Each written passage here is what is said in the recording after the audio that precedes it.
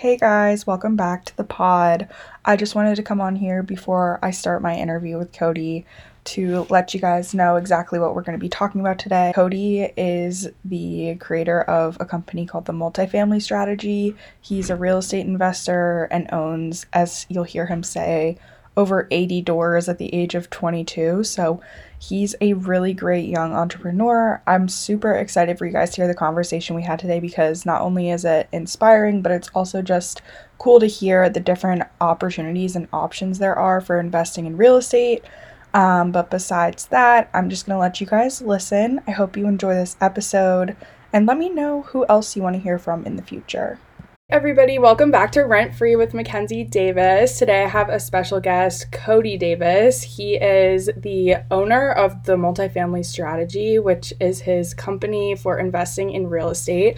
We're going to talk a little bit about that today, but I'm going to give it off to him to introduce himself. Yeah, thank you for having me, Mackenzie. I really appreciate it. But like Mackenzie mentioned, my name's Cody, and I'm a 22-year-old real estate investor out of the Seattle area, born and raised just south of there in Tacoma, small little city. And over the past 2.5 years, I've accumulated 81 apartment units that I own, some by myself and some with my business partner, Christian. And since then, we're just working on scaling up and helping others do the same thing. That is so cool. I didn't realize you had that many doors. Like, that's really awesome, especially at like such a young age. So tell us more about that and like what it is exactly that you do when how do you buy those? What are you buying, etc.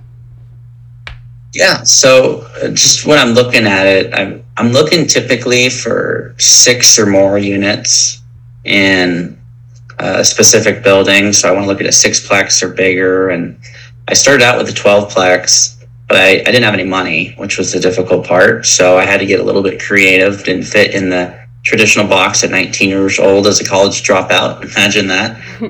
And that led me to look into seller financing.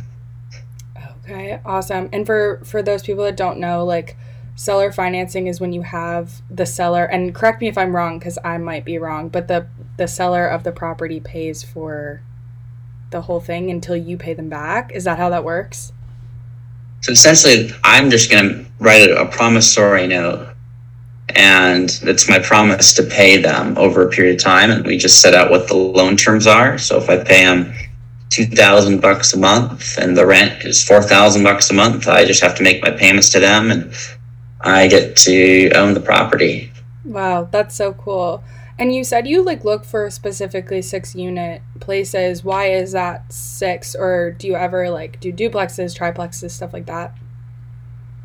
I ended up buying a couple duplexes recently, and I'm buying a couple triplexes, but I like scales of efficiency and economies of scale. If I can raise rent $100 on 6 units, I make $600 a month opposed to $100 a month on a house. True. And if rent's going to go up over time just because of market growth and inflation, then I'd rather have 6 over 1. Right. No, yeah, that makes total sense.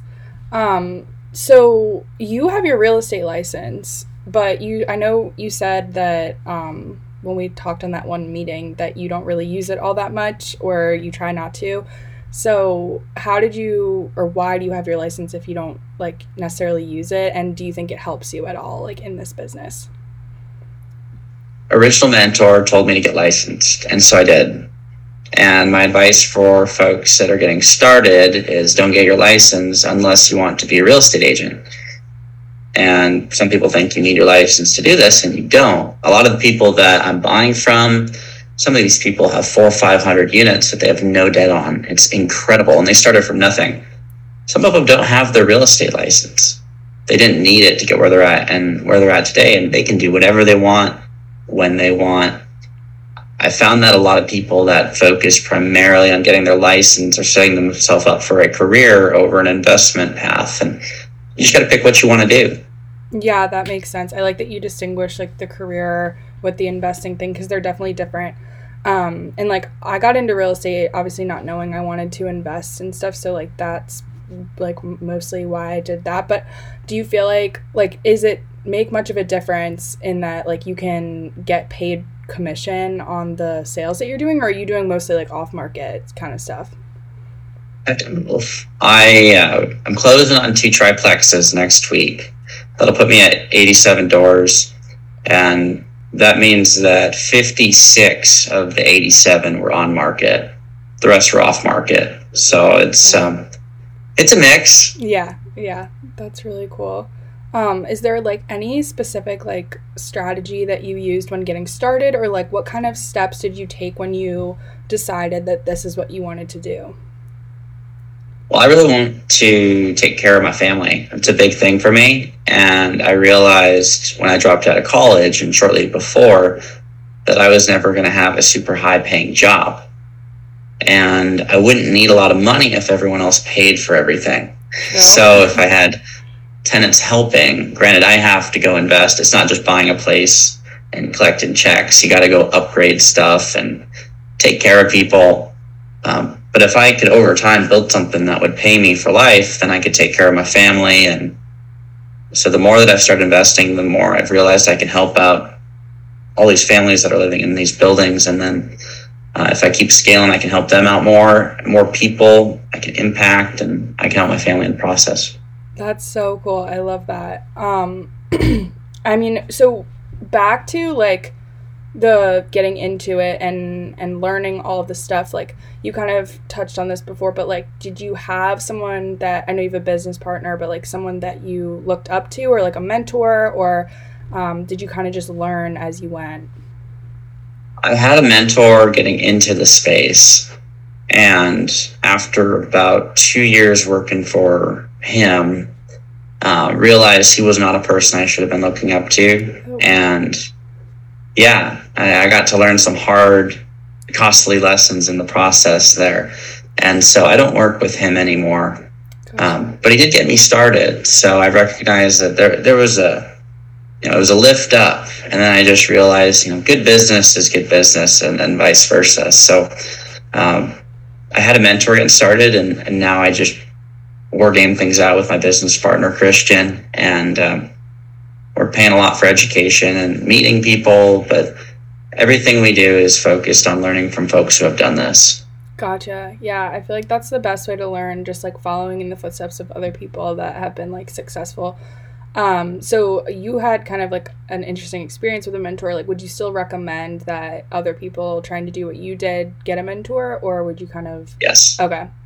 That's my number one tip to people all the time. Like, they ask me when getting in real estate, like, what do you suggest? And I just like always get a mentor. I don't care like what kind of real estate you're getting into, because I would have been so lost. Like, I don't know. I'm sure you're familiar with that too. Like that feeling once you get your license and then you're like, well, what the hell am I doing? Like, I have no idea.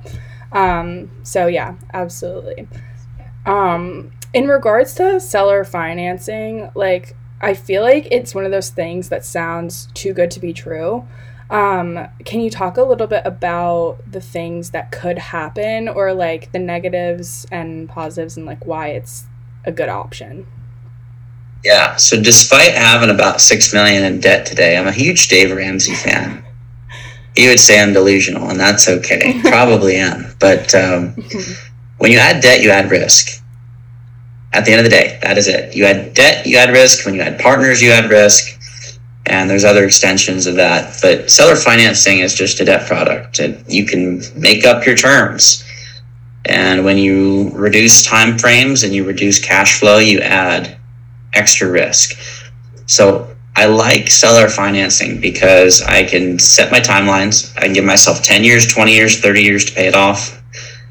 I can write the interest rate wherever it's mutually beneficial to maximize my cash flow and get what the seller's looking for. And I don't have as much leeway with bank. And granted, I'm a little biased because I don't even qualify for bank debt yet. So maybe someday. Yeah. But I get to write the note so that it makes sense for me and it minimizes my risk. That said, it is still debt. And if you don't do the right math, you can get underwater because you're setting the terms. It's not like a bank is going to deny your loan because they have to make sure the deal cash flows. If you do bad math, you don't have someone else, some third party saying this isn't going to finance. Right. So you have to be careful making sure you set everything up right and you know your numbers. But shy of that, it's a debt product, and it allows you to buy things that you couldn't afford to pay in cash, which allows you to go quicker. And as long as you are responsible, disciplined, and make sure you're buying in good locations that aren't going to become ghost towns, then odds are you're going to do okay. Yeah. And like, in terms of like finding those properties that you find like that are cash flowing and like doing the math on those properties, like what do you do exactly to find the good ones, you know? Yeah, I use Google Maps. Super simple. I actually just posted a video on this because no one believed me, and I showed exactly what I do. But I use Google Maps. I go to tax assessor, figure out who owns it. I go to a website called Open Corporates, figure out all the LLCs that they own. Google, and this is where having MLS access is helpful. If you don't have your license, you can just ask a broker to do this, but you can plug in all the LLCs and you find out how big their portfolio is, and then you just got to Google their name, and usually there's a tax filing that has their contact info on it, so you can give them a call. Yeah, that's cool. And honestly, like I have had this similar experience with like wholesaling where that's how I found the properties I wholesaled. I literally would just like pretend like I was driving down the street on Google Maps, and people were asking like how do you find them? And I was like literally just like drive around or like go on Google Maps, and like people are shocked that that's how you find it. And I was watching some of your guys' YouTube videos earlier, and you said something like all of the properties that you find off market are on Google Maps or something like that. I thought that was really cool because it makes sense. I mean, like every property you're going to find is there. So I like that little tip. Yeah. And then also in your videos, you were talking about how it's so important to build relationships. What do you think like the best way to do that in this space is? Call someone up, put a face to the name. You know, most people get stuck on the phone and they think it's going to be a waste of time to go book a meeting because it's not efficient. You can bust out 100 calls in an hour and reach a couple people, or you can go meet with one person and maybe it goes somewhere. That maybe is how you build relationships. You donate basically your time. You commit to maybe an hour and a half meeting with someone, and you share your pieces. The consulting company that you had mentioned earlier, Multifamily Strategy, is built off of 5 questions, a circle and a square. And the circle represents your universe, and essentially you got 3 sectors. You've got relatability, goals, and you've got significance. And your relatability, when you're meeting with people, is based off of your past. It's your stories, and that's how you connect with folks. And so it's good to share bits and pieces of your story, and then you learn and inquire on bits and pieces of other people's stories. You share your goals, where you're looking to go. It's future pacing, and you learn about some of their goals that they had along the journey, and then you get to share why it matters, the significance. And I found that when people really focus on honing in how to present who they are and really genuinely inquire on others, that relationships just happen. It's very genuine. As long as you have the right intentions behind it and you genuinely want to learn, it's the quickest way to build rapport with people. People just buy into who you are, and everyone, quote unquote, wins. Yeah. Everyone's happy. Yeah, no, I totally agree. And like I think that's something I've also given advice to my followers on, is like being genuine in this business goes so far, because there's so many people that aren't, and I think that makes a huge difference. So like even in wholesaling, like nobody wants to get a call where they're just like, it sounds so businessy and like official. So if you talk to them like a person and you just have a conversation, it's so much better, and your results will be so much better. I've literally had people tell me that, like, oh, well, we've had 10 people call, but you're the only person that sounds like, you know, you actually care. And I think that's huge. So that's definitely good advice. Do you attend like networking events and stuff like that? All the time. Okay. Yeah. Cool. I've never been to one typically, like, because So I'm a college student. I go to school in Virginia, and then I live in Maryland. So like when I'm away at school, I can't really like go to those events. But once I graduate this May, I'm trying to like go to a bunch because I feel like I always see you guys over in Washington, like you and Charlie and like Vana and stuff, always going to those. So yeah, I definitely want to Visit. yeah, oh my gosh. I can't believe there's so many of you guys over there in Washington in the same like real estate influencer space, which is really cool. It is nice having people local. Yeah, I bet. How did you guys meet, by the way? Like you and Charlie have always been friends, or you just kind of recently met? Charlie and I met about a year ago. Okay. And yeah, we met on a Facebook group. Just so happened we were living about an hour away from each other. And so I drove down south, he drove up north, and we met in the middle. And that was how that started. And that was fun. He was working at KW at the time.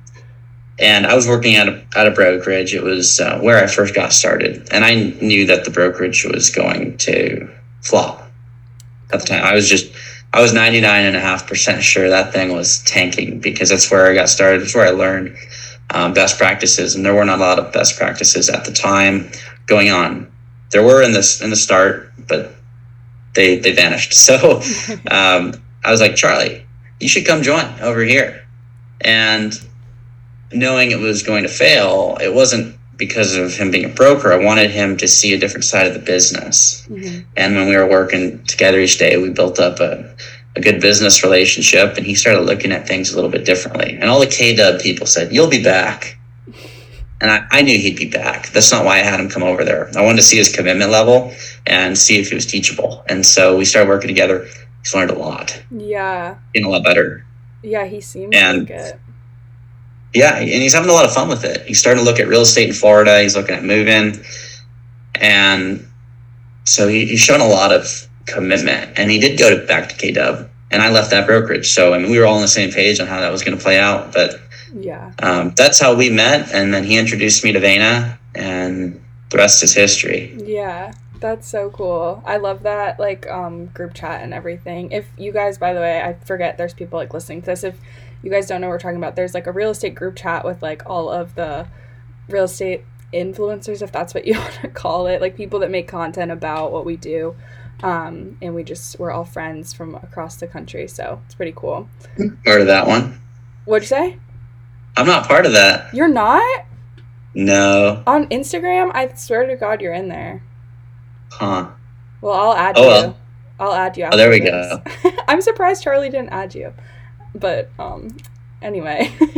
So, I only have a few other questions for you, but you touched on this when you were talking about Charlie, actually, and moving to Miami and stuff. Like, do you think it's a bad idea to invest in multifamily in a state you don't live in, or do you think that that's also a good opportunity? Invest where you want to invest, right? Wherever you believe in. You don't have to live where you invest. However, I'd flip that and say you better invest in properties that you'd be comfortable living in.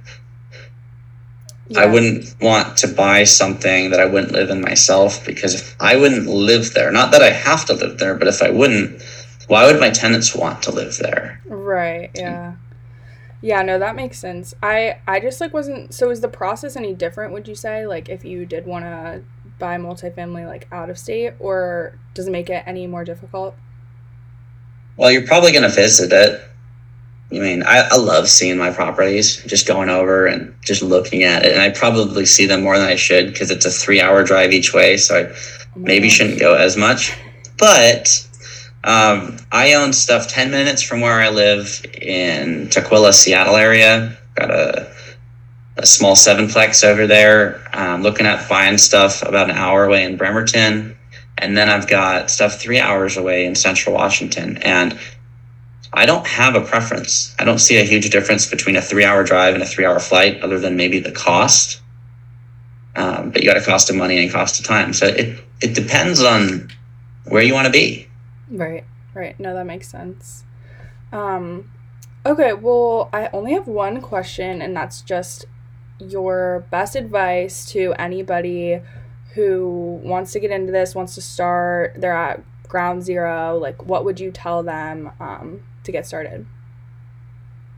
focus on building disciplines and realize that just because it makes money doesn't mean it makes sense. Mm-hmm. It's something that's resonated with me a lot. There's a lot of opportunities to make money, but it doesn't mean it makes sense with the long-term vision for who I am. And in your case, it may not make sense for you. You know, if you can stack skill sets over time that correlate with what you really want to do, and you don't sacrifice those for something short-term, like investing in, I rag on crypto all the time. Most people investing in that don't fully understand it. Mm-hmm. And like, I bought a digital salmon and I made $100. I'm like, that's wonderful, but you know, that may not make sense for them for their long-term investment strategy. Because I ask them why they're doing that. It's to get money to put into real estate or stocks. It's like, well, why not just start with the thing you want to start with? Right. Yeah, I think that that's super important because, like, in this business, people get so obsessed with money and so quickly, and they think, like, okay, well, I'm going to do this because it makes me $10,000 or, like, whatever it is, but, like, if it's not, like, something, one, that you're genuinely interested in or something that you want to do, like, it's not worth it to just try to jump in and do it as fast as you can because you're going to mess up and things are going to not be good. You have to, like, take the time, get educated, and stuff like that. And I think that goes for, honestly, every business, but specifically real estate. So yeah. Well, awesome. Thank you so much for answering all of my questions. I know that my podcast listeners are going to love this episode, and I will add you to the group chat right now. Legit. I've made it. Yes. All right. Hashtag influencer status. Yes. Thank you guys so much for listening. I just wanted to come on and say how much I super appreciate you guys tuning in every week. I'm trying to have more guests. I'm trying to plan my content more accordingly so that you guys have things to consume from me. But next week, look forward to another interview with my friend Brandon, who is going to talk to us about buying a house as a college student with a lot of debt. I know we are a lot of the population out there that's trying to buy houses in the next few years, so that should definitely be interesting. I will talk to you guys later. I should have a YouTube video up, if not this week, next, so stay tuned for that, and I hope you guys have a good rest of your week.